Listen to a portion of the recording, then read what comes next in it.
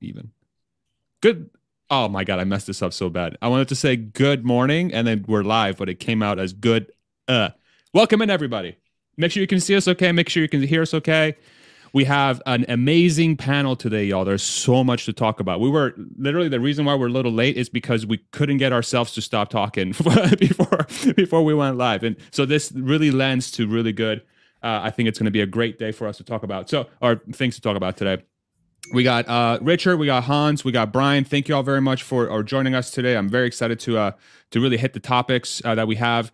We're going to do about an hour and a half here, and then after the hour and a half, we're going to take it to my private Discord and discuss further wherever we leave off after the discussion. If you want to be part of that discussion, consider becoming a patron or signing up through YouTube right below. But yeah, let's just get started right away because there's so much to talk about here. I'm going to have producer wife bring up a tweet from Sawyer. If you want to go into the DMs on Discord, babe, and pull up Sawyer's tweet, it should be like the second message I sent you today. There is China price cuts. China went ahead and processed some price cuts today for Tesla cars. Breaking from Sawyer Merritt. Shout out Sawyer, always on top of the ball here. Tesla has reduced their price, the car prices in China. Here are the new starting prices in United States dollars. Model 3 rear-wheel drive is down about 11.7%, down to $33,000 equivalent. Sometimes we forget just how cheap these cars are in China relative to U.S. prices. Model 3 Performance down 5.7% to $48,014. Model Y Standard Range down 10% to $37,826. Model Y Long Range down 13.4% to $45,103. And Model Y Performance down 9.5% to $52,381. If only Tesla had these prices in the US, the Model Y 5-seater could get the IRA tax credit, but obviously it doesn't work that way. So, and there's been some reports as well around sort of the demand and what's going on there. I sent producer wife a couple videos as well when she has a chance to pull them up, if you don't mind adding them. But let's just go down the list. Let's go Richard, Hans, Brian. What's your take? I would love to hear what your thoughts are here. Positive, negative. What's going through your mind? Let's kick it off. Go ahead. Yeah, so first of all, I'm going to talk about MMTLP later. So that's why I'm going by that designation today. But I see the price drop is excellent because it's going to increase sales, and that's the issue. So margins probably will drop for a while, but they'll increase market share. They'll be able to compete more directly with BYD. BYD seems to be like the only one who has their act together in China. Because I saw, for example, NIO just came out with a new product, and the first thing they did is they recalled all the cars, the ET5, like 1,000 units of that. So I think ultimately it's going to increase sales. I wish there was a $33,000 car in the United States. And, when Gary Black talks about, we've talked about the $30,000 and the $25,000 car. If they keep on cutting prices, we're going to be there.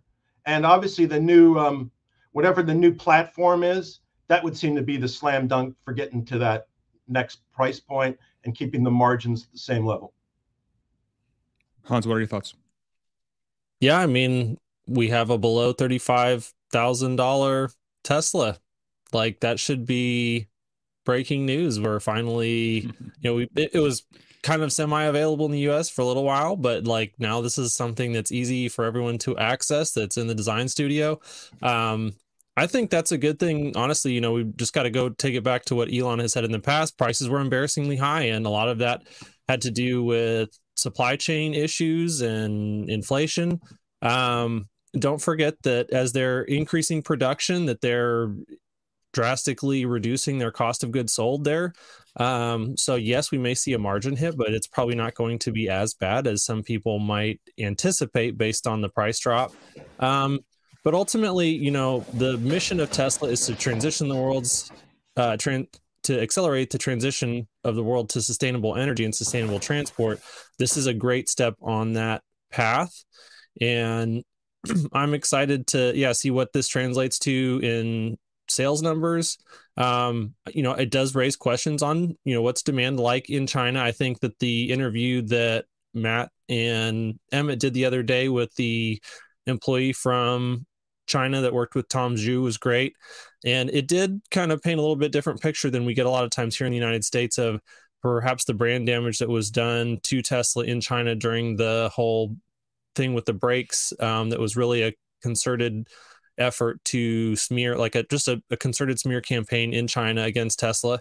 But I think that as they continue to deliver high quality vehicles, maybe at reduced prices, and especially once they announce and reveal the made in China for China market special third generation platform vehicle, that will go a long way for Tesla's brand in that area. Overall, I think maybe there's going to be some turbulence here. I'm excited to see the progress, but that doesn't necessarily mean that I think this is going to translate to great headlines in the United States, or investor sentiment getting super excited. Brian, what do you think? So I've done an analysis before on or gathered the data on the different pricing segments. It's funny, people who cover the analysts who cover the cars don't, they look in car segments before for ICE cars, but they don't look as much for the EVs and stuff, because they'll say, okay, $40,000 and up cars. By my analysis, Tesla always had 40% or more, like 67% in the United States, 50% in Europe, and 40% in China for the $40,000 and up market. And then now that they're dropping down to 33,000, the clean technical link I put in there that has BYD sales, the BYD Seal is an EV car that's quite comparable at about 31K. BYD Han is about $40,000. But it's not just BYD. It's like Tesla didn't have all of the $40,000 and up cars in China as well. They had a bunch of other competitors, NIO and other stuff like that, and also Mercedes and that kind of thing. So when they drop down into that 30,000 market, I roughly estimate that it does double the total addressable market that they're looking at when they drop down to $33,000. But there is a hit on margins. If we were to ballpark it and say it was half, worst case, say down to 10% of it, that's for the domestic cars that sell into China, right? Which about 1/3 of the cars, right? So you export some to Europe. You have Europe-made Berlin cars, and then you have Austin and Fremont, which have the same $500 tax credit. So the more pressure that Tesla is under, the more important that same $500 tax credit and the other tax credits for the other products become. There is some reset period because Tesla's doing these actions where they can manage it, but it's kind of thing where we have the 3-month, 4-month delay on what the margins are. Like, we don't know until January 25th what the margins were for Q4. We don't know until April 20th or whatever what the Q1 margin end up being. So it's something where the proof will be delayed for them to just say, okay, our margins are still okay. We're able to manage it. The increased volume means we take off a couple percent, improve margins there. So there's many things which I think it's a good move. It will increase their sales closer to potential. If they ran flat out with scaled Berlin, Austin, and Shanghai, they could do 2.6, 2.7, maybe 3 million vehicles this year. But we have this adjustment period, and there's big problems for potential recession, and also the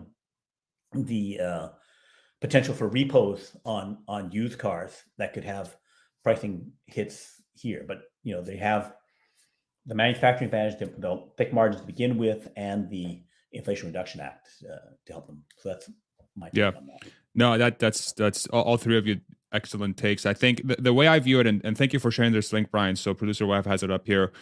These are BYD's top selling cars in China. I guess is really their own. I guess in the Asia Pacific market they sell, but this is how many they've sold in the last year in 2022, and this is January sales compared to December. And also have producer wife bringing up some pictures for each one of those top 3 models so y'all can see what it looks like. So the BYD Song, this is the BYD Song Max Pure Electric to launch this year. So it already launched. So this car is their best-selling car. and they sold roughly 79,000 or something in December for the month. If you go to the next one, the next cars picture, if you can bring it up while you're working on it. Perfect. So this is the BYD Han. So this is the second best-selling car in China. 0 to 100 kilometers, which is I guess 0 to 60 miles per hour, is 3.9 seconds. 521 kilometers of range. Now, the one key thing to keep in mind here is that each country does very different. They measure range in a very different manner, and some countries are very, let's just say, they're very willing to give you the benefit of the doubt from an efficiency perspective, and some other countries don't. So I think the U.S. in comparison to China and Europe is especially strict when it comes to stated ranges. I think Europe and China are both very they're usually inflated by about 10 to 20%.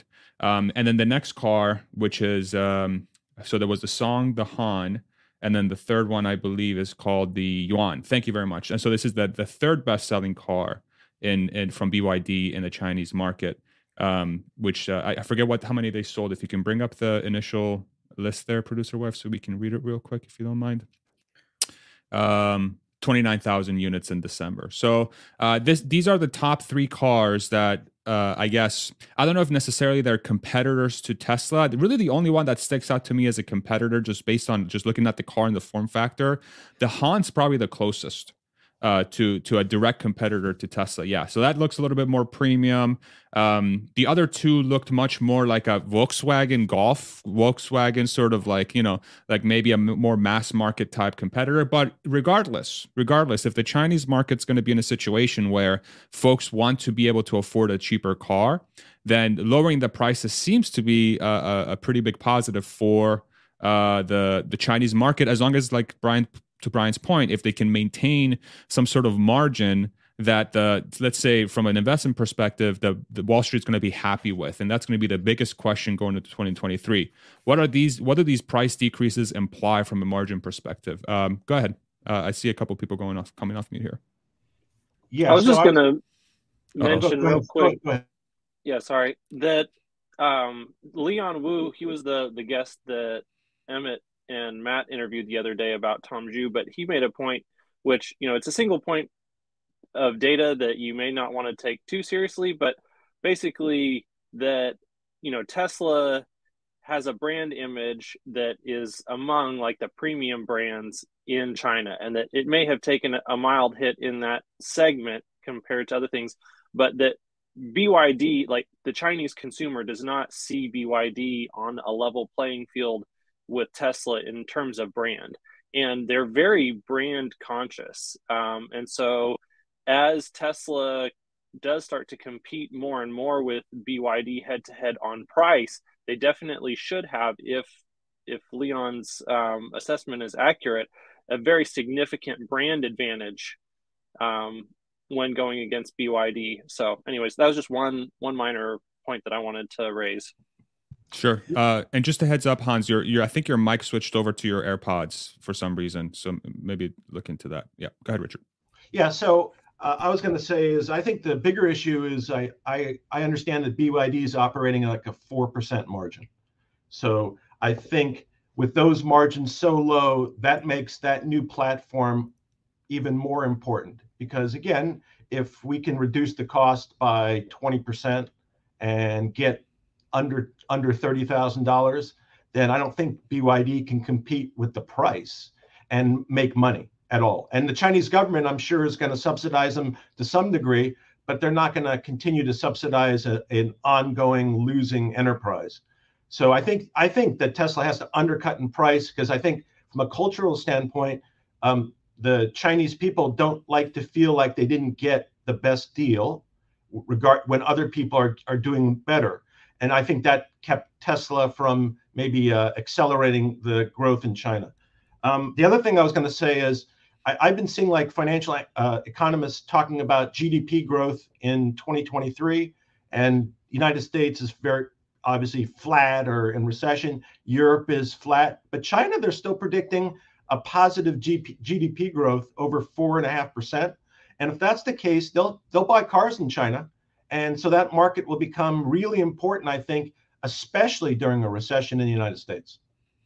Well, what's fascinating about the Chinese market is, for the last 2 years, their zero COVID policy has been quite a severe sort of cap on their ability to grow as fast as they want. Right? Anytime there's any sort of outbreak, boom, shut down factories. Anytime there's any sort of outbreak, boom, shut down the stores and everything. So now in 2023, theoretically, now that the zero COVID policy has been reversed, and now everybody and their mother is getting sick right now in China for the next probably like the next couple months, in theory, exiting Q1, whatever I'm going to call it an artificial cap, whatever artificial cap was placed on China's growth will lift, which will allow the government in China, and again, I'm not super familiar with the government and the culture and all that stuff, but it seems to me that for the last 20 years, the Chinese government, it's all about growth,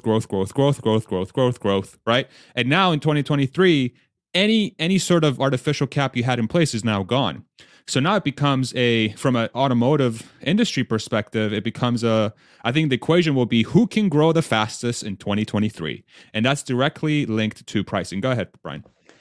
So in terms of the BYD brand, so people don't get, it started before Tesla making electric cars. So they were kind of the first, and then Tesla passed them when they got the Model 3. So they didn't pass them until like 2017. BYD had, that was just on straight electric cars. And they're always making gas, hybrid, and electric cars. They dropped the gas cars. They also had a reset around 2019, 2018, where basically they went from a bunch of cars to practically nothing. They had like several months of like almost no production. And it was because they had to like refresh and put out new vehicles because their old ones had problems, right? And so they had a certain bad image that they overcome. But the fact that they got, Sorry, this is BYD? BYD had that problem. So that's one of the branches they had. They overcome it clearly. The China market has mostly forgiven them, or at least new buyers, replace dissatisfied old buyers and that kind of thing.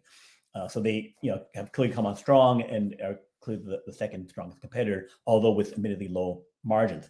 But I think the price cut takes some from BYD, but it also takes from everyone else, like Volkswagen, all the other car makers, ICE cars, other things.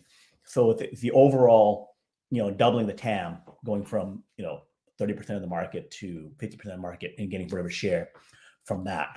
So I think that's where I think come the end. So I think it will be a net positive, but it's, we have still 3 to 6 months of proving that it's all okay, because basically the market's giving no benefit of the doubt to Tesla. So until the proof is there, it's kind of like all those people say efficient market looking forward. It's clearly, if they're looking forward, they're looking forward in fear right now. So there's a bunch of stuff that's not going to happen until it's proven that yes, this is working. Here's the numbers. Here's the dollars. Here's the margin. So it's going to be some delay before it happens. Yeah. And Warren Buffett likes BYD.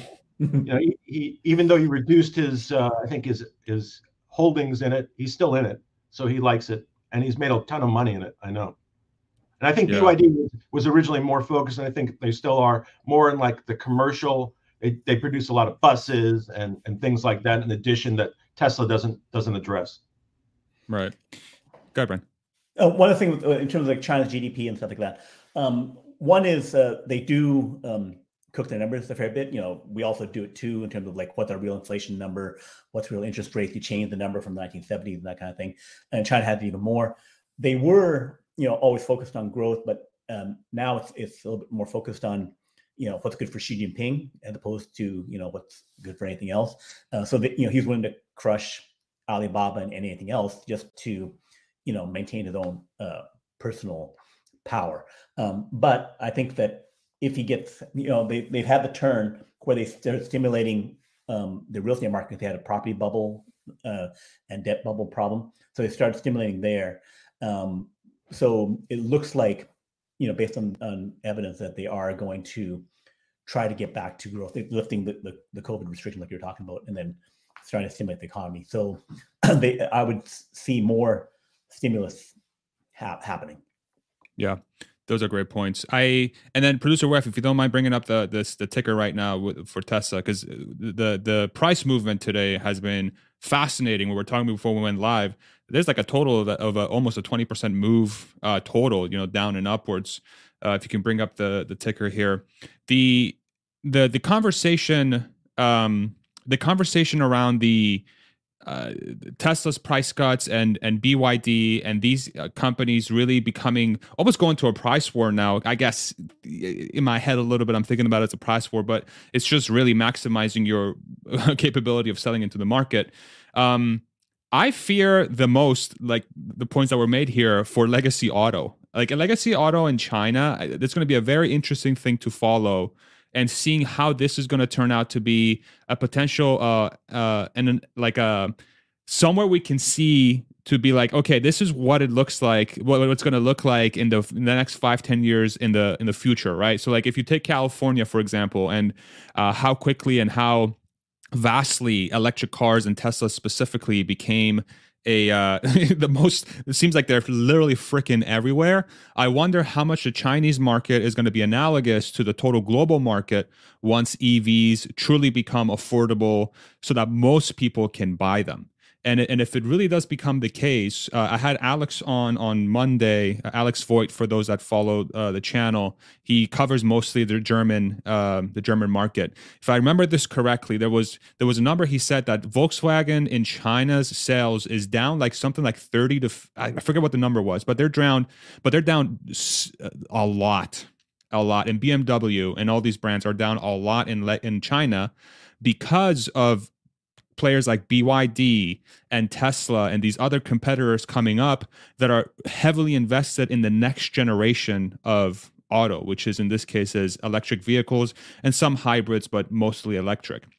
So that is going to be a story to follow for me in 2023. And I think this Tesla price cut, within the context of how people view this as a negative for Tesla, I couldn't see it more as I see it as a positive for Tesla and a gigantic negative for anybody who's not BYD or a Chinese automaker where the government's going to be able to stimulate and push forward. This is really bad news for Volkswagen, BMW, Mercedes, GM, Ford, et cetera, et cetera. And I'm curious to see if maybe this is the market waking up to that fact, but I doubt it. Tesla's up 1.43% right now. It was down almost 10% at the start of the market. We have a 10% rebound here through the day. Any thoughts from the panel? Go ahead, Brian. Yeah, so I see that the S-curve adoption, technology adoption curve, which is shaped in S. If you look at that curve closely, the 5-10% point, when you pass that, then you're into the sharper, faster phase.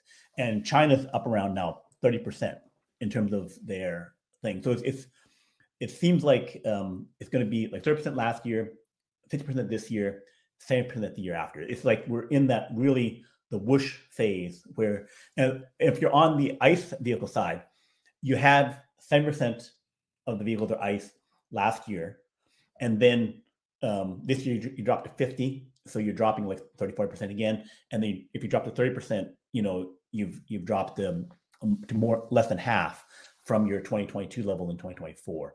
And in terms of like people who say, well, production, manufacturing, it's like China's got like 30 or 40 electric car companies that they're going on, not just BYD, but like NIO,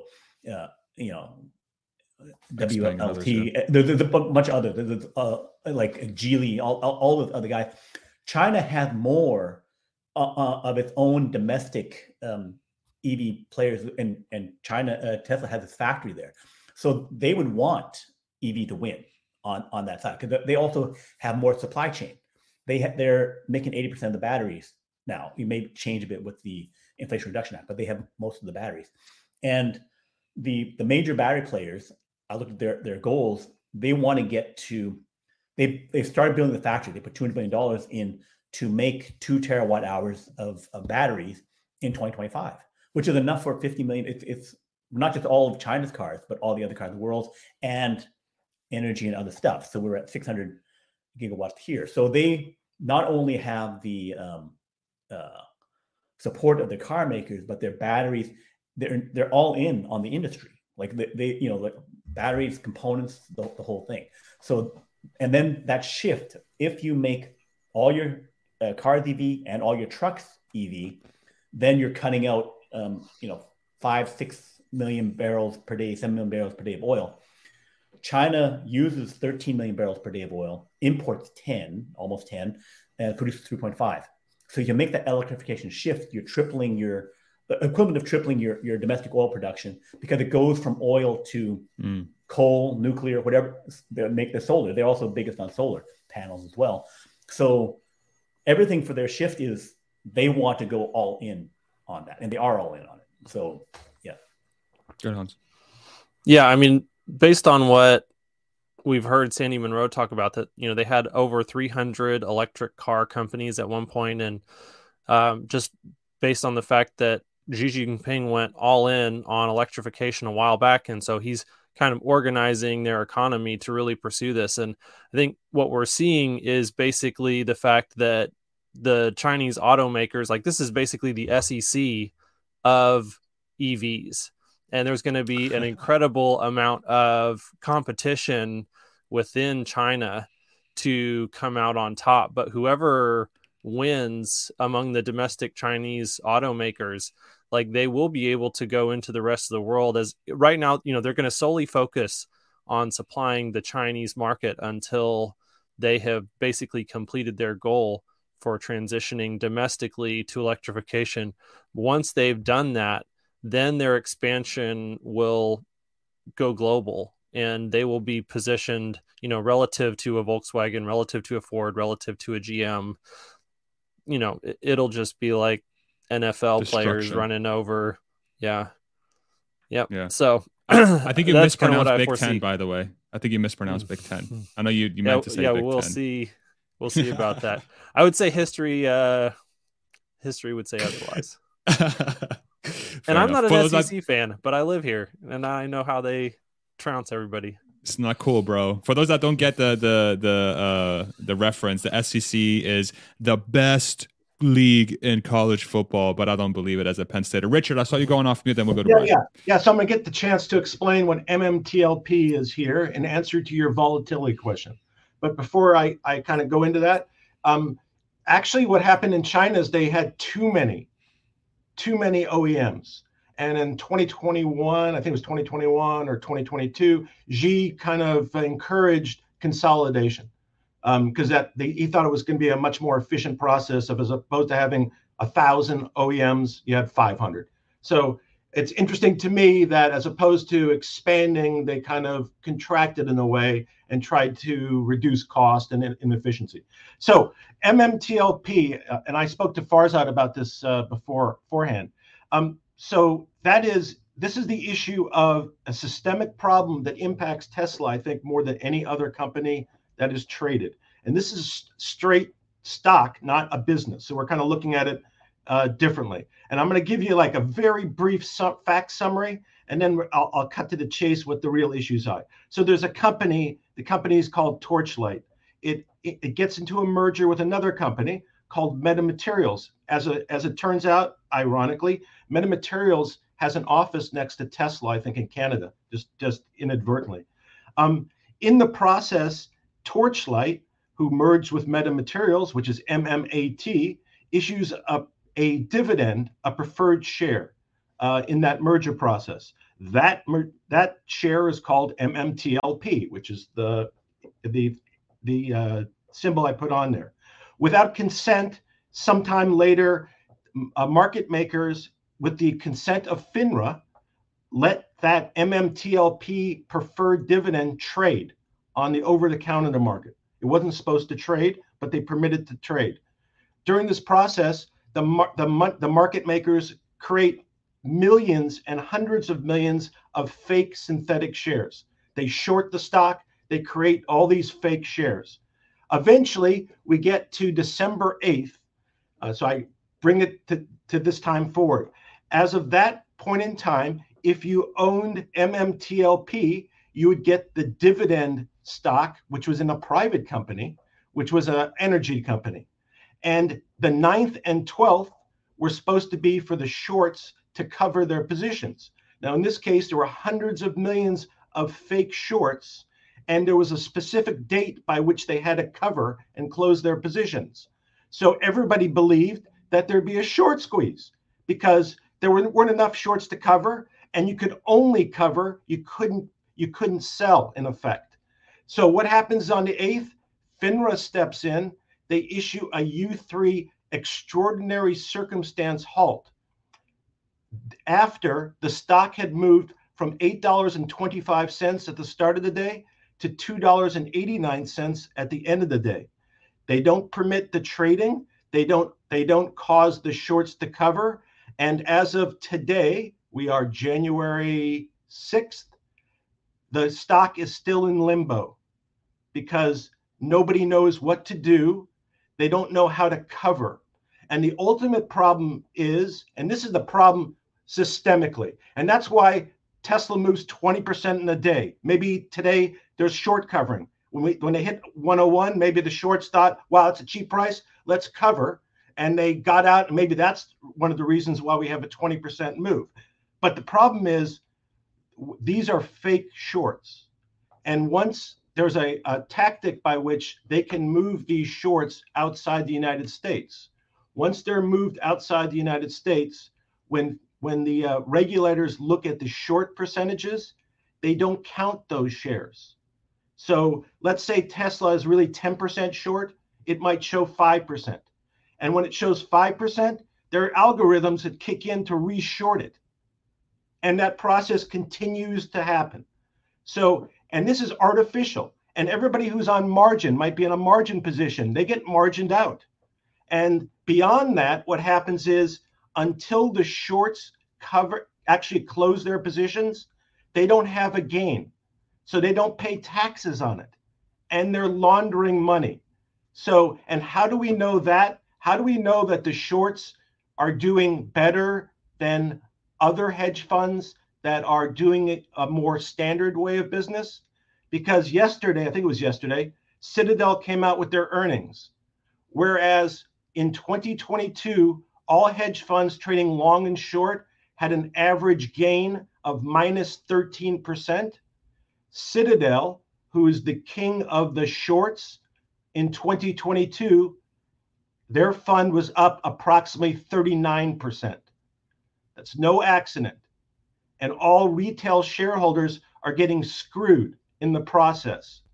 So MMTLP happens to be an ongoing example of this, but Tesla's price, every time we see it go down like 10% in a day, that's not by accident.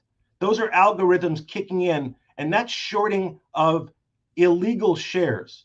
Very difficult to prove, but there's a movement out there that is interested in getting those market makers and the regulators to take notice and to act.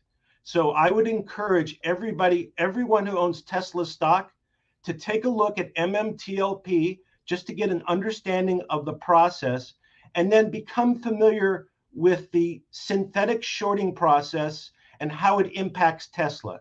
And I really think that we as a group, as Tesla shareholders and all retail shareholders, can really influence regulators, Congress, etc., to stop this practice, which is harming all of us. So let me just recap here. Thank you so much for going through that. I feel like we're just getting grassroots movements all the time out of this channel, which I love. Let me try to recap it in a way that maybe sticks better to my brain. So there's an example in MMTLP that there's some sort of shadiness going on with shorting, synthetic shorts, basically a lot of like super shady activity where there are people that are using this shady activity to force the stock to come down in an artificial way, which allows them to make a ton of money. And this activity is not really available for the regular public to see because they have ways to hide it, right? And so MMTLP is an example of this being a kind of like an example of it going to the extreme where now it's halted and people are like, what the hell's going on? I don't know how to cover my short. But there could be some evidence, hard to prove, like you said. Just FYI, Richard is a lawyer and he has a law background, and a lot of the stuff he does is, he knows how to look at stuff. Just an FYI. So there might be reason to believe that the recent price moves with Tesla and say the last few weeks, the last few months, where there are these very aggressive moves downwards. Perhaps the market, was saying, hey, let's sell some shares. But there could be an additional pressure or more movements that are caused by this synthetic type of shorting, which could put artificial downward pressure, and people are able to profit out of that artificial downward pressure. Did I sort of recap that correctly, Richard? Yeah, not only do they profit, but they don't pay taxes on it because they don't close their positions, and they're in essence laundering money offshore. Because until they close their positions, they don't have a gain. And so they can just keep the positions open. And a lot of times the shorts are shorting companies that are in precarious financial position. And if the company goes out of business or files bankruptcy, they in effect don't ever close their positions, and they may not ever declare the profits they had. So it's a huge issue, because think about it. All the tax revenue that we don't get into the coffers that should go in, that increase the amount that we have to borrow, that increase the interest costs, that increase inflation. It's really I think it's a huge issue that gets buried because the insiders profit. Hans or Brian, any sort of like reaction, thoughts around what Richard just said? I have a lot, but I want to make sure I open it up to the panel too, if you guys want to add anything. Go ahead, Brian. So I think that Tesla's the share price is in a clearly vulnerable position, for the next 3-6 months kind of thing, just because in order to fight anything like this, like one, Tesla has cash, $20 billion in cash, even with lower margins, still making money. Even if they went to zero, like I think farther you looked at that, where they went to zero margin just to grab share and stuff like that, then they're fine and they come out. They need to, execute on something really huge in order to break the narrative. Like basically, when just like those bear traps and other things like that, where you start something really huge happens, and Tesla has huge things that can happen. Energy becoming profitable, FSD coming off beta and then offering that a bunch. So there's several things that can happen, but I don't think it can be just ordinary execution on cars and production there, because it can be that, but that would take 9 to 12 months to get to a big enough story. If they come in, at 500,000 cars with 20% plus margins in Q1, that could be revealed in April. So that would take 4 months to get there, right? So there are things that can happen to defend it, but right now, because of they're able to generate the story that there are some real concerns around China's demand. There are real concerns about China's economy. There are concerns about the global economy, recession. So those within that environment, what Richard was talking about is something where they can make that work. But Tesla the company will ride through, but you have to be able to withstand this share price manipulation until the Tesla can totally change the story. And Tesla can do that, but it's like it could be this unknown bottom level, because they can just force the share prices down, and the whole valuation of the company is only based on the last shares traded. So it's the kind of thing where you can have these wild swings and manipulation. When we get a bit more mature with trucking and energy and all those other things, and the subscription revenue, then this kind of effort, you become more immune to it. Although I think that there'll still be these huge swings, because basically it's like you go up 10 times because Model 3, Model Y become profitable, China has production, but then you drop down 3x, 4x because there's doubt about the China story. So and also doubt about the margin story. So they're basically taking away some of that, and some are saying it won't come back. So that's these huge swings, and because Tesla is so exponential in what it does, you can have, even as it's growing, it could go, instead of two steps forward, one step back, it could be 10 steps forward, 10x up, 5x, 10x down, 100x up. It's like these insane swings for something so huge and so transformational. But yeah, that's my reaction. So essentially the MMTLP situation is just adding fuel to a fire that's going downwards, and that's what's could be causing a lot of this craziness with this. I think what's interesting to watch too is that Tesla, at least in the last 9 months, it is tracking somewhat with like some of the growth stocks. It is down 70%, it is down 75%. What's very interesting though is that its fundamentals are just so much more different, and these 10% swings that are just so wild, it does bring up a lot of questions. And thank you, Richard, for doing the diligence to go in and do a lot of this work to kind of try to figure out what the hell is going on, because this EV tax credit that I've been covering on this channel for the last week or so, like there's just so much shady stuff everywhere, and Tesla seems to be a freaking pinata for a lot of these. So it's like, if you follow the Tesla story, you can kind of be exposed to a bunch of shady shit. And it's like, okay, so if this is going on and that's going on, why wouldn't the thing you just described be going on? Like if people have enough power and money, some crazy stuff happens. And that's what I'm learning as I'm getting older. It's like power corrupts absolutely, as it said. So Hans, sorry, Richard, and then Hans, if you have any thoughts. I'm sorry, Hans. I stepped on you. I'll let Hans go, and I'll go. Uh-oh. Is he going to find his mute button?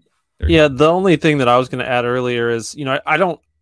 Part of me wonders how much of this is just people who are very sophisticated, who have been in the public markets for a long time, increasing their level of sophistication. But part of it feels like there have been a lot of people who've had a playground with how to maximize a grift in crypto, and they're bringing those playbooks to other arenas. Interesting. Go ahead, Richard. So what I was going to say is, if you look at hedge funds and you look at their leadership teams, and then you look at their general counsel, you'll often find that they're either from FINRA, SEC, or whatever.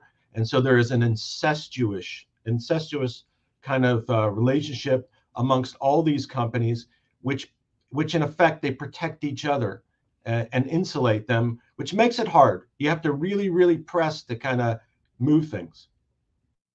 Yeah. Maybe this is a good segue into the one chart that Tesla Economist posted a couple of days ago. If you want to bring that up, producer wife, it's the last link that I sent you on Discord, where we're talking about Tesla stock. We're talking about the sort of a lot of the craziness that's happening around the price. By the way, Tesla Economist, shout out to Lee. Lee has been on the channel before, but he in the Tesla community has been subject to a little bit of controversy. I don't want to necessarily attack the individual or question the individual's intention, but I would like to kind of throw around the ideas and discuss the ideas. So this is an example, and somebody smarter than me helped me sort of describe this. But how the market clearing price is affected when demand is dropping and supply is increasing. Then there is like a bunch of lines on a graph. Hans, are you able to sort of explain this for us a little bit better? I think you're the one who brought this up. Yeah, I mean, this is basic Econ 101 stuff for anyone who's had Econ 101. You've got a demand line, which is the line that moves from the upper left towards the bottom right, and then you've got a supply line, which is the line that moves from the bottom left to the upper right. And so as your demand, like increases in demand, would be that demand line moving from the left to the right, but decreases in demand are moving that line from the right to the left. And so you see that D1, D2. So that is showing that we've got demand in a recession that's coming down. And so you move that line over to the left. And then if you're increasing your supply, it moves to the right. If you're decreasing your supply, it moves to the left. And so when we were in the pandemic, we had the supply line dramatically shift to the left. And then because especially gas prices were so high, at least for electric vehicles, we had the demand line shift towards the right. And so that's when the market clearing price is the intersection of those two lines. And so you can see like the D1 and S1 line will say that that's the demand at the prices that we had in, over the last 2 years, where the entire auto industry was just printing, they were able to sell prices or cars at prices that were just ridiculous compared to previously.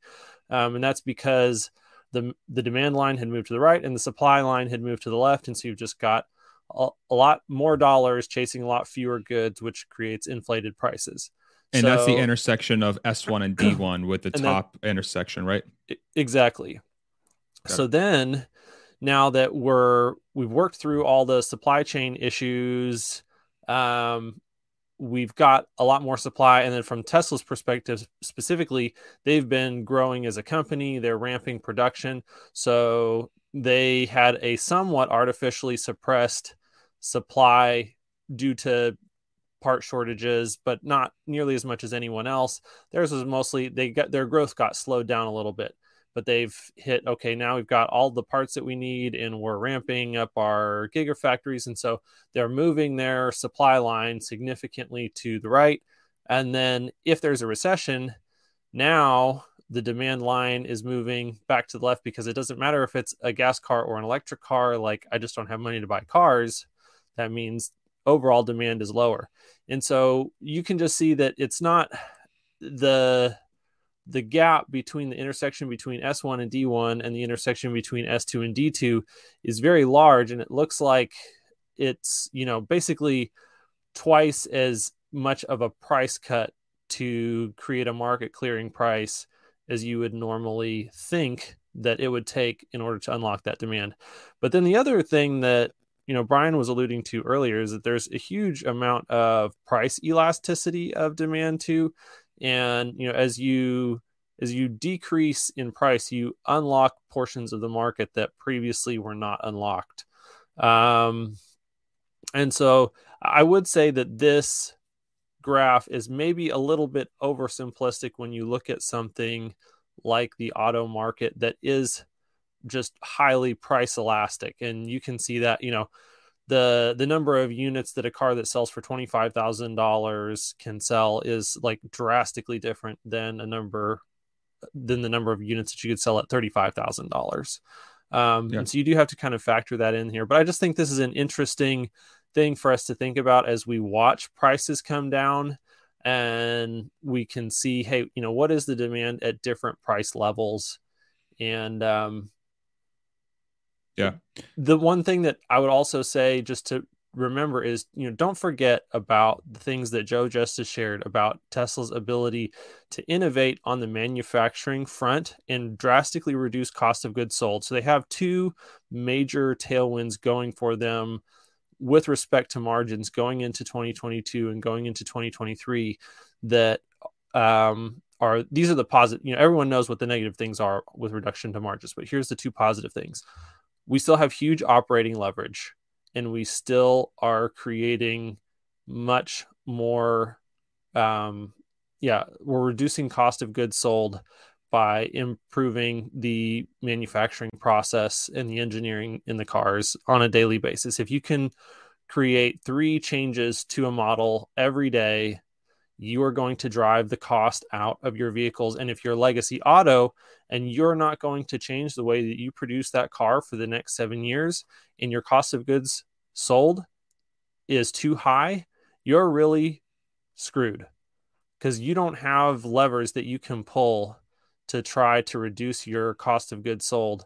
Whereas Tesla can continue to, they're reducing it daily, every single day, not every single month, not every single year, not every single 7-year budget cycle, every day. So anyways. Yeah.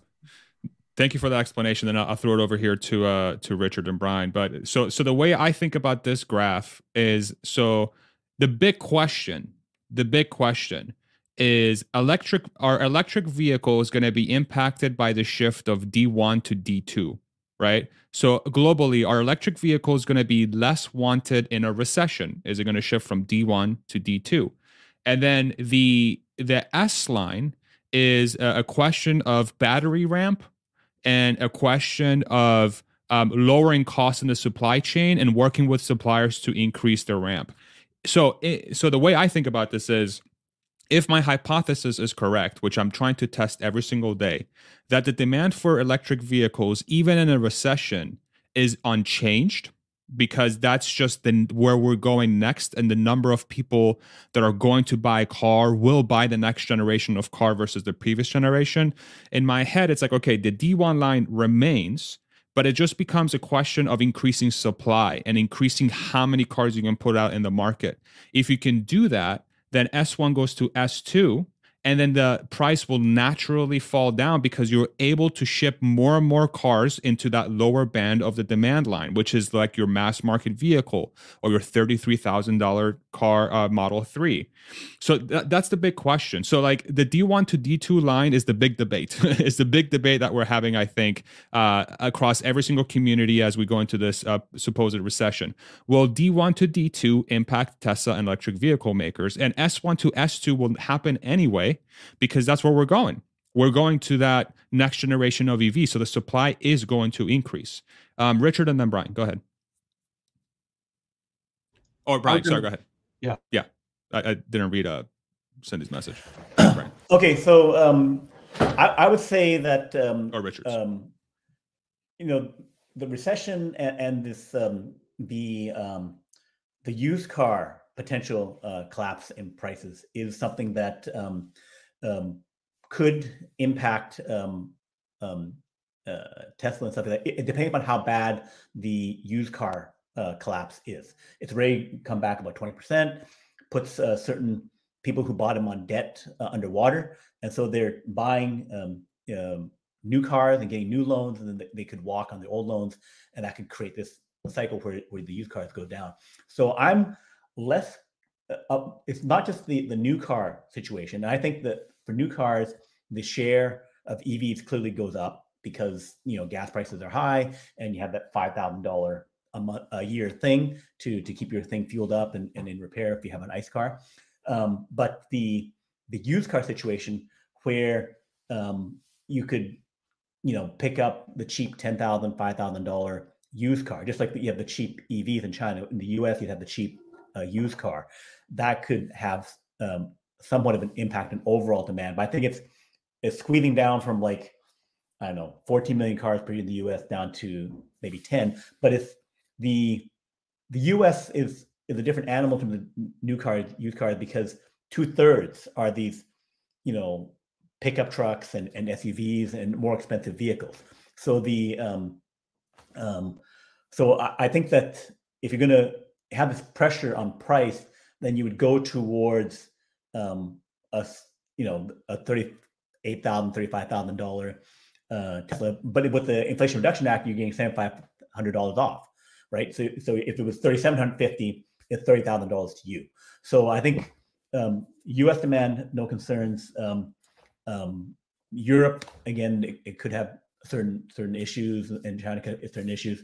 But I think that EV will still hold, and Tesla shifting down into that 30K range, I think, should be sufficient to clear out all the vehicles for sure. Richard, go ahead. Yeah, so as I was roaring before we started, I'm going to go back and roar a little bit. And this is not an attack on Lee, but I'm appalled by how he's handling himself at this point in time. And I'll just give you an example. And I'll just be straight up front. So all my shares I bought in Tesla were 21, 22. So do you think that was a good time to buy Tesla shares? Probably not. But I continue to buy shares. So I'm probably upside down 75%. Okay. And not with insignificant money. So it's not like $5. So it's not insignificant.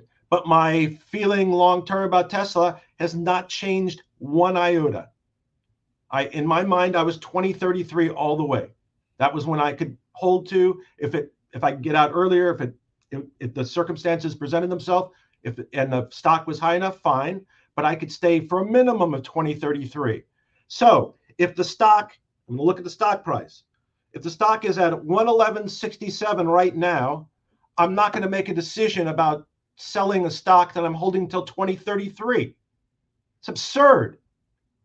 And I think what he's doing is destructive to the stock price. We're not talking business here. The business is fine. We're talking stock price. And it's all psychological. I mean, like when stock's tanking, it's because everybody has that feeling. It may not have anything to do with the business. And some guy who's long and purporting to be a Tesla bull, who when his numbers turn out to be inaccurate, bails and then turns on the company, I find that absurd and destructive. And that's what hurts the stock price. And so his static chart may be accurate, but it's a static chart. It's a day in a life. It's basically a financial, it's a balance sheet. It tells you what it is today. But we don't know what's going on in China. We don't know what demands COVID has placed or not, and how that will change in the future. So the fact that Lee comes out with this nonsense pisses me off. And I am purely anti-Lee, and I unsubscribed. Just to let you know. He seems like a nice guy, so it has nothing to do with personally. Again, seems like a very nice guy. But in terms of how he conducted himself professionally, I found it disqualifying. Let me be on the opposite side. What do you think about maybe he's trying to communicate to his audience that there are big risks coming ahead and that folks shouldn't be ignoring the worst case scenario? How do you think about that? I think there's too much desperation that comes out of his communication. He screwed himself, I think, with options or something, and it comes out that he's stuck himself in a bad position, and he's acting out of desperation, and that's how it comes across to me. So whether he's trying to communicate useful information, I don't think it's coming from the right place. Mm-hmm. Go ahead, Brian.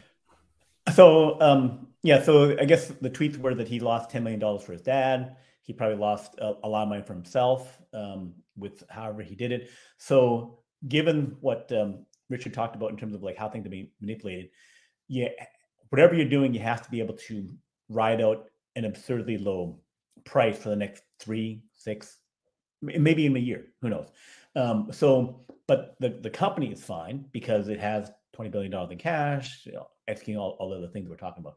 But because of how the stock market, the Fed, and things are, that things could be really stupid, disconnected from the share price from the company could be disconnected for, a year. So you have to be able to stay solvent through that. That's the whole thing of like the market could be irrational longer these installments, and the market can stay corrupt, longer. So it's the kind of thing where, you have to be able to last until that thing. If it means, whatever, however you handle that is what you need to do.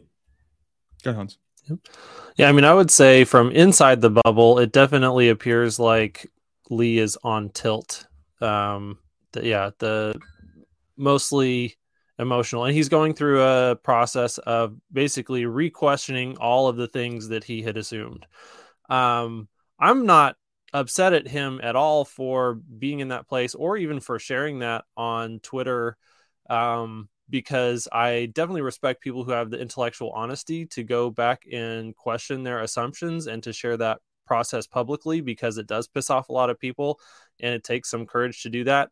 Now, I don't necessarily think in this case that he's doing that from a place of courage. It does seem like it's mostly emotional. So I think I would agree there. But I, personally, I don't want to discourage people from being public in their thought processes, because I look at it as a learning opportunity to see, what are the different situations people can find themselves in? How do they navigate those situations? And, I like to see what he's doing so I can learn maybe how I would want to handle that in that situation, or shouldn't handle that in that situation, both positive and negative examples. And yeah, being transparent about that in public invites a lot of criticism, and either way, it doesn't bother me. I have joy in observing people. So, in the whole spectrum of things. Go, Richard. The reason it bothers me is he's not transparent. He'd be transparent if he came out and said, listen, I lost my ass. I lost my father's money. So before you listen to this I mean, advice, he did say that. well, I didn't hear that. Yeah, he said that on Twitter, and Yeah. he's said, yeah, made some specific. He's like, I'm probably emotional right now because I just lost a bunch of money and I had to close out a position for my dad's retirement that was really significant. And so, and that's part of the Twitter algorithm. Maybe the tweets that it's showing you from his account are only the ones that are really getting a lot of pushback on them, and it's not the other ones. Yeah, I only followed him on YouTube, but I missed that, and then I stopped following him. So maybe I missed the disclosure. But I that think was all on Twitter. Okay, if he said it, then that's great, and he should make clear that any advice he's giving at this point in time is based on that perspective. But anyway, it does affect the stock price, and it clearly is reflective of how he's performed, and that may influence his judgment as to how he interprets the stock or interprets the business. Yeah, I think the sort of the thing that's and what's funny is that this conversation right now is such a bubble discussion, right? It's like anybody that's not part of the Tesla community, they're like, who the hell is this Lee guy? Right? What are you guys talking about? So this is only like the smallest of the smallest part of the bubble really understands this.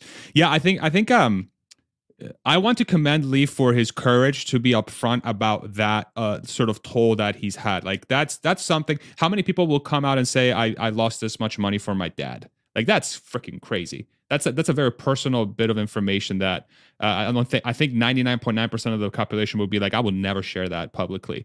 But he was willing to do that, which I commend him for that. Now, do I feel that the sudden tone shift is abrupt and perhaps not rooted in some of the same fundamental thinking that he had for the long term of the company? I find that odd. I'm like, okay, so you were, like I had him on the channel and he set us all straight on the next 10 years of the Tesla. And I'm like, okay, yeah, that makes perfect sense. You nailed it. And then all of a sudden he's like, but everything's going to collapse. I'm like, okay, what's going on? Right. So it's odd, but I think it's contextualizing what he's saying is important. And maybe Lee, that this is maybe if you listen to this for whatever reason, perhaps a point of feedback is like, perhaps try to contextualize that a little bit better on all your platforms. Because, for example, for Richard's example here, if he's just following you on YouTube and he's only catching some of what you're saying, it could hurt your ability to communicate clearly. And this is what's so difficult about having a platform is like at any point, a new person's going to be listening to something that they never had, but they don't have the context of the previous stuff you've said. And so they're going into it with a completely different mindset. Like, yo, what the hell just happened, right? Although in his head, he's probably like, well, I already laid out all the fundamentals of how I'm thinking about this. People will understand. But clearly, that's not the case unless you're very careful in how you communicate. But it's just, I think ultimately, the lessons that are being learned in the last 6 to 12 months as a Tesla investor cannot be ignored. We have so many lessons to learn from in these last 6 to 12 months that are going to be just so giant in our individual ability to think about these types of crazy turns and twists that we face as investors for the next bear market, or for the next perceived top in the market, or trying to identify signals that say, hey, you're probably approaching some place that is going to go down like crazy, right?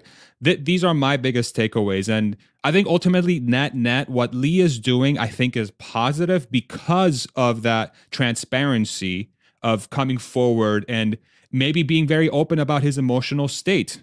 Do I disagree with him? Of course. But do I find it not valuable? No, I actually do find it valuable because, like Hans said, it like allows me to like put that frame of reference in mind and be like, okay, maybe I like Lee a lot, but maybe I shouldn't be like Lee right now. With all due respect, right? Yeah, so that's my 2 cents there. What any other thoughts here on the topic from anybody? Or there is an outside chance that maybe we should, and so that's the value in having people who will say those Fair. things. Is that I think I'm in the bubble. I think that more than likely, I don't believe that the EV trend is broken. And that's basically what you have to believe in order to be shaken on the long-term thesis. And so, no, I'm not going to agree on something like that, but I need people to say things, and especially the fact that it's coming from Lee and not Gordon Johnson, people will take it a little bit more seriously within the community, and they honestly should. Now, they may walk away and say, no, like, I'm going to address each of the points that he makes on a point-by-point basis, and I can say, I don't agree with you here on this point, and this is exactly why. If you can't do that, you may actually need to reconsider your position in the stock, because you don't have a personal fundamental understanding of the business and whether or not you should or should not be invested at this point based on your risks. And, and also with how much money, is it with money that you can absolutely afford to lose and you absolutely do not need to touch for 5 to 10 years? Or is it with money that if you lose that money, you actually can't make house payments? Those are two different situations. And so anyways, yeah, having those challenges to your thesis are very important. There's no serious investors who are going to perform well over the long term who don't regularly battle test their ideas. And, I think that's one of the things that we're trying to do in this forum. And I would say various parts of the Tesla community are better and or worse at that. Yeah, well said. Go ahead, Richard. Yeah, I was going to say, so I disagree with Hans about 48%. I think the information is really important, but I think you have to get it from a neutral source, because I just don't trust it from a biased source. Just like I don't trust and don't consider. If I hear numbers from Warren R., also a former attorney, Tesla bull, I consider that 0%, because he's too slanted. And I'm a lawyer, so I look at everybody and see what their bias is, and I factor that in. And I don't give the same credibility to information based upon or from people that I perceive a bias. So I don't think it's wise to just accept information without digging deeper to understand the point of view that person is coming from. And you can find the information. It's just a matter you have to hunt a little more. So that was the 48% I disagreed with Hans on. I think you just got yourself an attack video, bro. I'm just kidding. Shout out Warren. Any other thoughts around this topic? Brian, Hans, Richard? No? Good.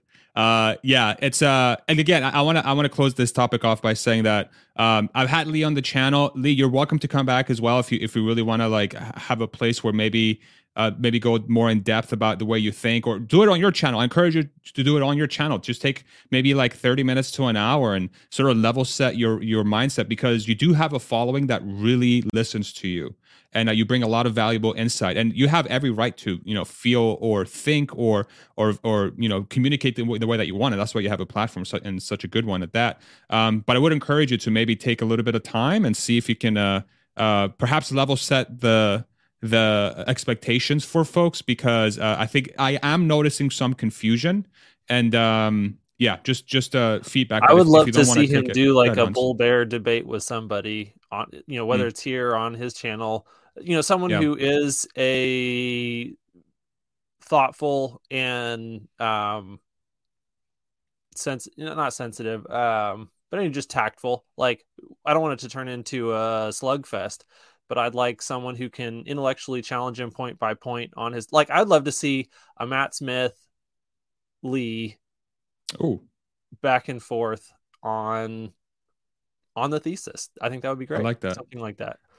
Actually, Matt's coming on the channel on Wednesday, so Lee, if you're listening to this, let me know. I'll hit you up in DMs too, and we can make it into a debate. Yeah, Warren, that would totally be the same exact type of episode. I don't know if he's going to come on now that Richard has freaking. just to be clear, I love Lee. I think he's a great guy, and nobody should, personally go after him or whatever. That's not what that wasn't intended by my message. He's wonderful. Wonderful. Okay, let's do maybe another 5 minutes. Maybe any last topic we want to hit, and then we'll do some Q&A. What's one thing you guys want to cover before we hit Q&A here for the last 5 minutes or so? Is there anything, or we can do an extended Q&A? What do you guys think? Maybe extend a Q&A. do you guys think about extended Q&A? Yeah? I mean, the only other thing that I would say we could bring up if we wanted to talk on it, does anyone have a specific thing that they wanted to talk about for the investor day that's coming up in March? I know that's another big piece of news that dropped this week that we haven't discussed. I have some thoughts, but I'll let you guys go for it. Yeah. Yeah, the delivery date for Cybertruck. I want them to tell us on March 1 that Cybertruck's first deliveries are going to be September 1, something like that. Hey, I want them to say March 1, delivery date is March 1. Here, have some Cybertrucks. Good luck with that. I'd like to get more insight into the Megapack, the Megapack ramps, some insight into how long it takes to install them. Like, once you take it out of the factory, what's the rough timeline issues around that? It's the details that's kind of important to understand how that would be, and how that, if they're going to make mega charging stations, how they would roll out, like how much of their own Megapack capacity they're going to be taking over the next few years, how they view that. And then also the semi-truck ramp, how much do they do themselves, and how much are they doing it? And again, more detail on that ramp, because I think that is potentially in a few years, both the semi-trucks and also the impact on Cybertruck, because you can make a level 4 vehicle from a Cybertruck if you were to. So currently the Cybertruck weighs about 6,000 pounds, and they said it could hold 3,500 pounds on top of it, 9,500. If you increase that total by 6,000 up to like 15,000 pounds, then you're a class 4 vehicle. So it was not how much you tow, it's how much sits on top plus your vehicle weight. So that's like a Ford F450, Ford, because Ford has F150 up to 650, which is, and the number is basically like the class of the vehicle.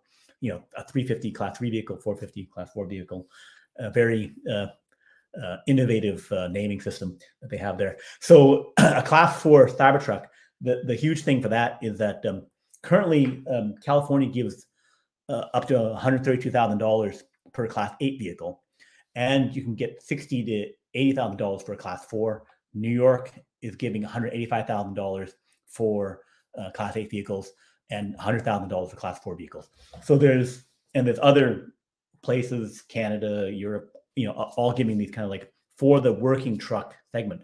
So that could, totally address that. And also knowing for the Cybertruck, under load, what does the range do? Because I looked at the videos on that for Rivian and for F-150, the diesel as well as the Lightning.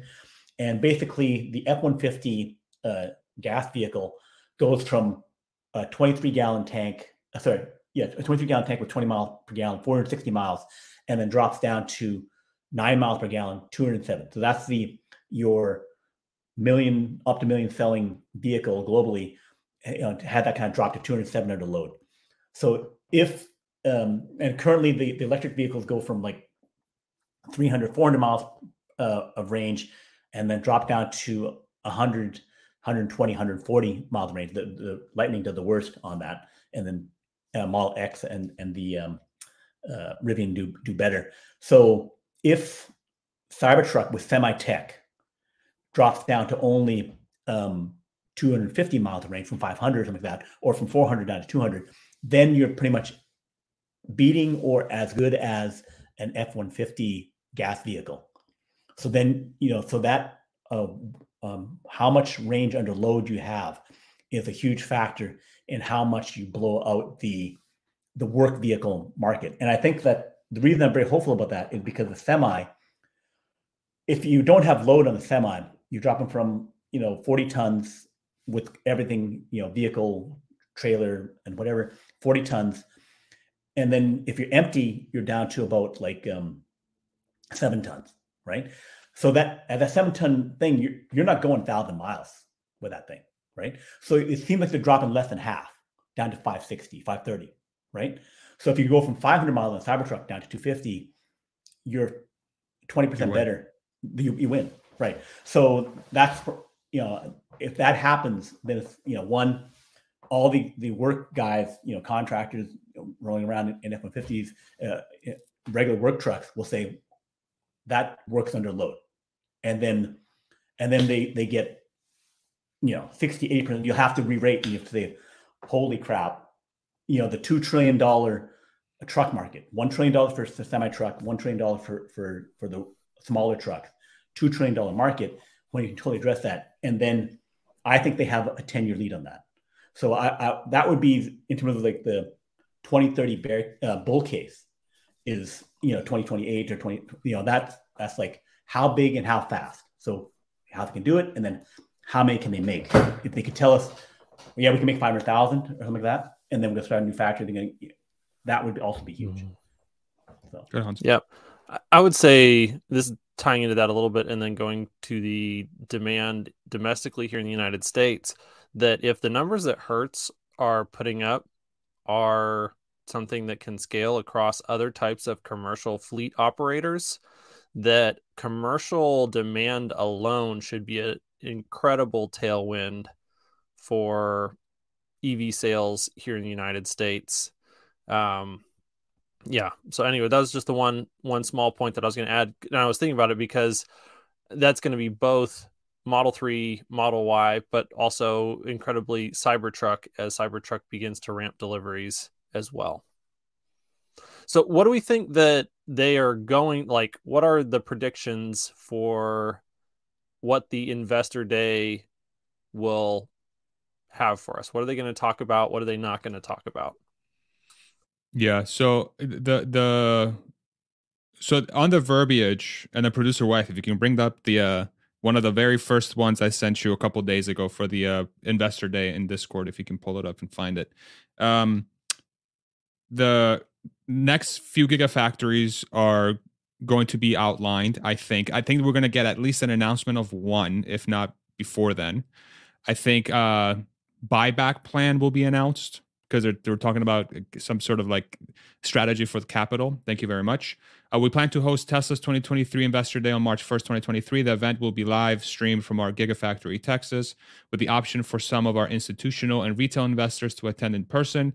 Our investors will be able to see our most advanced production line. So this to me sounds like Model Y, for sure, single piece casting with structural battery pack, maybe Cybertruck, with the Hydra and all that stuff in there. So that could be freaking fun. Long-term expansion plans to me sounds like some sort of combination of gigafactories and maybe master plan part 3. That could be a potential in there. Generation 3 platform, to me, I don't know how that doesn't scream robotaxi / compact car. Like, I just don't know how that's not the case. So I would love to hear any pushback on that, if there's any. And capital allocation, to me, sounds like buyback. And what's our strategy with the ridiculous amount of cash we're going to generate this year, which I think in part might allude to the fact that, hey, even in whatever scenario we're going into, Tesla is going to generate cash, which I think bodes well for the long-term prospects of the company and perhaps of the stock as well. What do you guys think? Those things sound about right. That I'm not sure you would reveal like other stuff, but like if they could give details on Cybertruck and energy, those would be good to know. Yeah.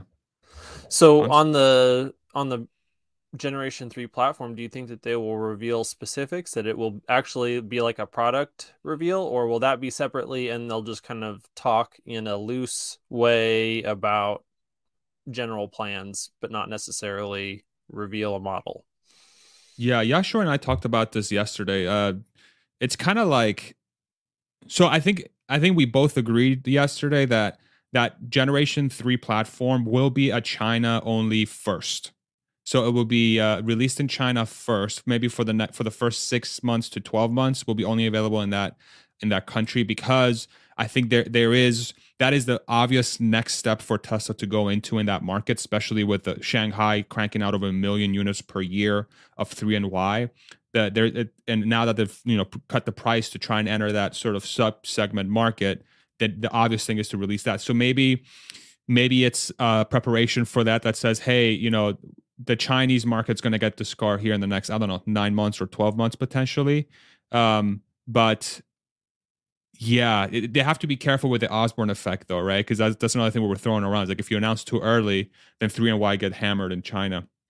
People might just wait to buy that cheaper vehicle, unless they're like, hey, guess what? Because think about it, the Model 3 rear-wheel drive in China is $33,000 equivalent, and Tesla's been talking about cutting the cost in half of this next thing. So is this a compact car for under 20,000 in China? Potentially? I don't necessarily know. I don't think you have to really maybe wait to announce it if it's really going to be that much cheaper, because it's just a completely different class of vehicle. So if you could really go that low on the market segment and enter with something below 20,000 equivalent, I don't think your Model 3 and Y will be impacted at all. It would be your Volkswagen Golfs and your sort of like Renault Zoes and all these like type vehicles, your Mercedes A class, these like smaller BYD cars that are going to Seals. get BYD Seals. These are the cars that are going to start getting hammered hard. And it's just about timeline. Yeah, go ahead, Brian. So they have also the Highland, the Model 3 Highland. So they're already dropped 33,000 without doing Highland. So Highland is they're adjusting, Margin. front castings. Maybe it could be something. The question is, can they shift the lines to do that? Like if there's soft demand, it can go down for just a month. But the main concern is that Model X and S had that long ramp up period for going over this. So what lesson they learned for that, and how fast could they do the switch? Because clearly, if you could take out with modest changes for Tesla, take out another $3,000-$5,000 out of the vehicle, so that you can drop down to the $25,000 vehicle in China with the Highland, right? Then or $26,000, $27,000. Then it definitely seems like you would go to $20,000 or less for the model, the Gen Model 3, Compact. whatever. Model C, yeah. Is there any chance that they were making those maybe at least a step in that direction, if not going full front and rear castings for Model 3 in Shanghai? Like, is that part of the downtime in December? That would be a surprise, I think, to many, because I think the some of the leaked documents said Q3 of 2023 or Q4 of 2023. That would be a shocker, because then that implies that the price drop in China for Model 3, the margin implications are probably net zero, because that the Model 3 is the least efficient built mass market car that Tesla has, because it doesn't have all the mistakes they made they put it in the Model 3, and all the great things they built to put it into the Model Y. So the Model 3 has the largest room for upside. Go ahead, Richard. I think and from a practical standpoint, I think there were COVID shutdowns at the factory and they weren't operating. And I saw yesterday some video of the trucks lined up in a queue at Shanghai, and it appeared it was the first day they were back. So I think activity was light during those 2 or 3 weeks. So I don't think they were doing anything of a substantive, significant nature there. Yeah, but again, it's like this is the true differentiator between a Tesla and a competitor. Is like, they might drop prices, but they're going to make it up in the backside, because they're lunatics. They're a bunch of engineers who stop at nothing to make the car as efficient and as low cost as humanly possible, which in the long term bodes really well for margins, I think. But let's go ahead and do some Q&A here. We only have about 10 minutes. Thank you all very much for great, lively, I think valuable discussion. I hope everybody in the comment section found that as well. But producer wife, let's go ahead and bring up the questions from our community, but only the best ones, which is all of them. Haha. So go ahead, let's do the first one from JMac. JMac, question: at what price does Tesla become a takeover target? Whoa, stock price, right? This is an interesting question. Boy, I don't know. What do you guys think? This is a weird question. I don't think it becomes a takeover target, because Elon still has if you exercise the options, has 25%, and then you have Kogwan Lee, you have Ellison, you have enough, I guess 40% retail too, who you could get over half if they say, say, okay, we don't want to be taken over, over 50% would say, yeah, we're not going to be taken over. So I don't think it can it can happen. And then he has other money. Other. Kowan could flip, man. His Twitter account has been a little wild these last few weeks. What do you guys think, Hans or Richard? Thoughts? I mean, I would echo Brian. It seems, I guess I don't understand the underpinning, like how that would work well enough to have a strong opinion on it. But I would just be shocked if that was something that was possible at this point in time. Obviously, it's more possible now than it's been in a long time. But even at that point, I just, don't see how that could be. I think Elon plus insiders is just slightly over 50%. But to be honest, that's one thing that concerned me about the Twitter sales is because his interest in his actual percentage interest in Tesla keeps on decreasing.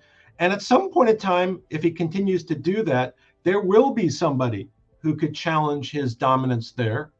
And if I were going to say who would be who could target a buyout of Tesla, I would think Apple. Apple could do it. And if they wanted to get into the car business, like I haven't ever heard that Apple wants to get in the car business, but if Apple ever wanted to get in the car business, they have the wherewithal to effectuate a buy. But the other thing would be that if you take it over hostile and you don't have Elon and you don't have the key guys, what do you got? Good luck. You're stuck with an automaker at that point. Good luck with that. Yeah. Next question. Great question, J-Mac. Thank you. A challenging question for sure. This is the next one. JR, question. Chinese yuan has increased a lot to USD since Q3 report. Shouldn't this offset the price cut a fair chunk? Have any of you modeled this into your China margins estimations? That's an interesting point. How do you guys think about this? For the Q4, China's currency was still at the weakened level. So 2 months, it dropped in December. So 2 or 3 months, it was at the higher level. So to me, it looks like average exchange rate was about the same between Q3 and Q4. So it doesn't affect it yet. It would improve things in Q1, assuming the China currency improved rates continue. Okay. Richard or Hans, any thoughts there? Yeah, I've modeled it into all my models. It's in every single one I've done. You should share it. Next one. Juan, question. What market does the Cybertruck serve specifically?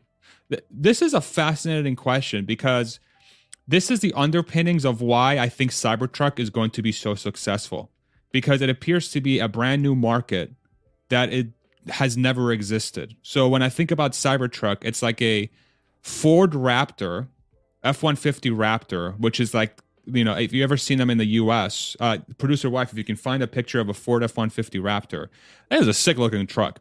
But it's like, you can see that the form factor is similar, where it's really made for off-road. It has a lot of clearance in the front. It doesn't have the typical low bumper. So it's made for off-road, but it's electric.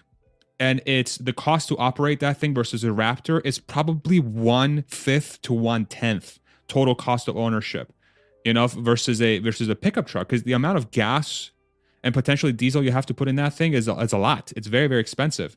But with a Cybertruck, it's going to be much, much cheaper. Yeah, perfect. So if you can maybe go to the gallery for me, is there a gallery button somewhere over there? Key features, maybe under models and specs somewhere, or Explorer F-150. Anyway, we can find it. What do you guys think about the question? What market does Cybertruck serve specifically? Sorry, Brian, we got you hidden with the comment bar. No problem. So I shared a link which has the Bureau of Transportation Statistics table on number of truck registrations by type. So if you bring that up, producer wife, that'd be great. So the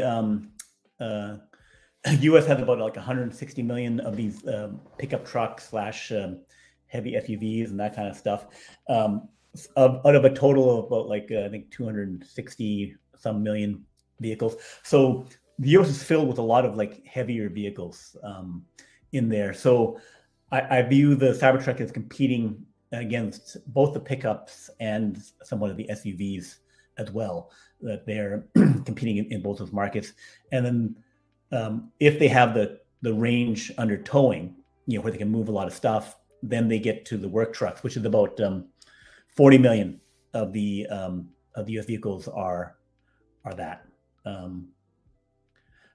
So that I think is the, and then of course of the global market where you have smaller trucks, a lot of them in Asia and other places. So you have quite a large segment that is what the Cybertruck can potentially serve as they get more capabilities. So for certain markets, commercial vehicles, can you tow the large amount efficiently? And then for others, where it's just like competing against an MDX or an F-150 or some off-roading vehicle. Yeah. Trying to get this thing to show more numbers. Anyway, but what we do is let's share the link in the comment section so people can look at this on their own, and then we can move on here. Hans, any thoughts around Cybertruck? Just I've said this before on these streams, every segment that Tesla has entered, they basically destroy the traditional boundaries of that category. And so, the Model 3 in the luxury premium sedan, it outsells anything in that class. And you see a lot of what's called the Tesla stretch, where people who would normally buy something like a Camry or a Prius or something will upsell into this traditionally different category. I think the thing is that these are new categories of vehicles, and they're competing against old categories of vehicles. And so it is creating its own segment. And yeah, I think once fully ramped, if they're able to sell these at price parity with current gas vehicles, it's going to absolutely just destroy these categories as well. I think that if they can produce 2 million Cybertrucks several years from now, that they can sell 2 million Cybertrucks. And you'll have a variety of buyers with a variety of needs all coming to that. Like if you can buy a $40,000 Cybertruck, if they're able to produce at that price point down the road with economies of scale, and they've indicated their intention to do that as long as inflation doesn't get too out of hand, then you could see buyers who would normally pick up something like a RAV4,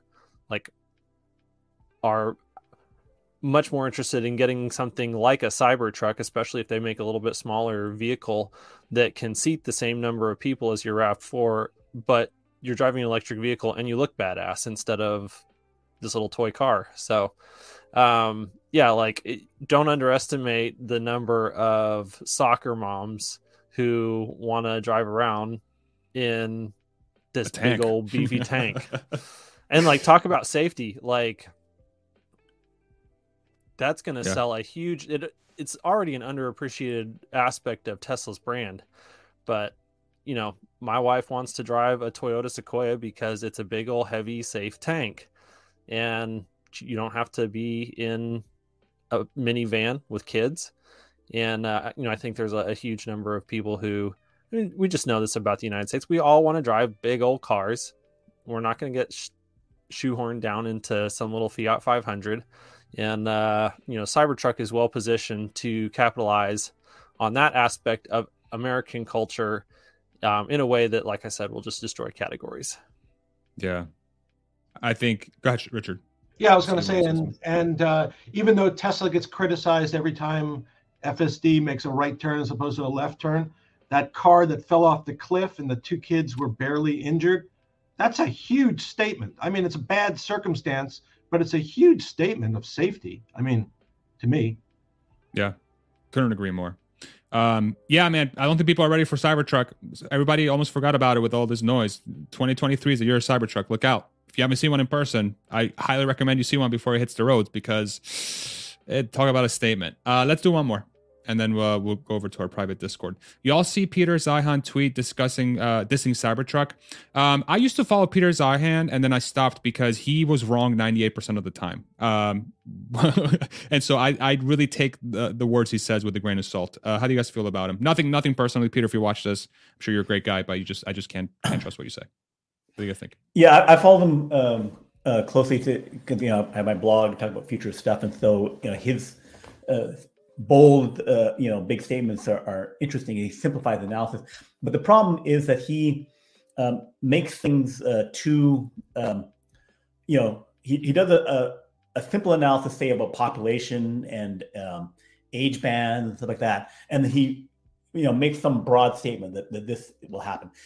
He's described like a 10%, 20% headwind, and then he says because of this, China will blow up. The China economy, and he's calling it that for like 20 years, and then he'll say, and because of something looking at a snapshot from 5 years ago of what the mineral components is of vehicles, electric vehicles, then electric vehicles won't be able to scale because you won't be able to scale the mines or something like that. So his thing against EVs is that we're gonna run out of cobalt, run out of nickel, run out of this, and cobalt and nickel are not in the iron LFP batteries, right? So he doesn't look at any kind of like, and how about the other side, right? He just says, okay, I'm gonna have something I can present in a few pithy quotes, and then I can make these broad statements of, and this will happen, ignoring all complexities. And so, him dissing Cybertruck is just like he's dissing EVs too. He's saying that it can't happen. Physically impossible minerals and something like that. It's like he don't consider any of the science stuff, any new technology stuff. He doesn't think deeper on that. He just like, I have this a chart based thing, and thus it can't happen. Hans or Richard? Thoughts? No? Okay. Yeah, Go ahead, I stopped following him before I started. But thank you all very much. We're going to head over to our private Discord to continue this discussion. If you'd like to be part of that community, consider becoming a patron by using the description, the link in the description below. You can also do that by signing up through YouTube, right? By clicking join somewhere here if you're on desktop, I think. Actually, not here because I'm not fully blown up, just somewhere below. Anyway, Richard, Brian, Hans, thank you guys so much. Very lively discussion. I hope it was of value to our viewership. Before you leave, love it if you hit the like button so more people can see this. And let's take it over to the private Discord. All right, everybody. We'll see you around. We'll see you guys on Discord. Take it easy, everybody.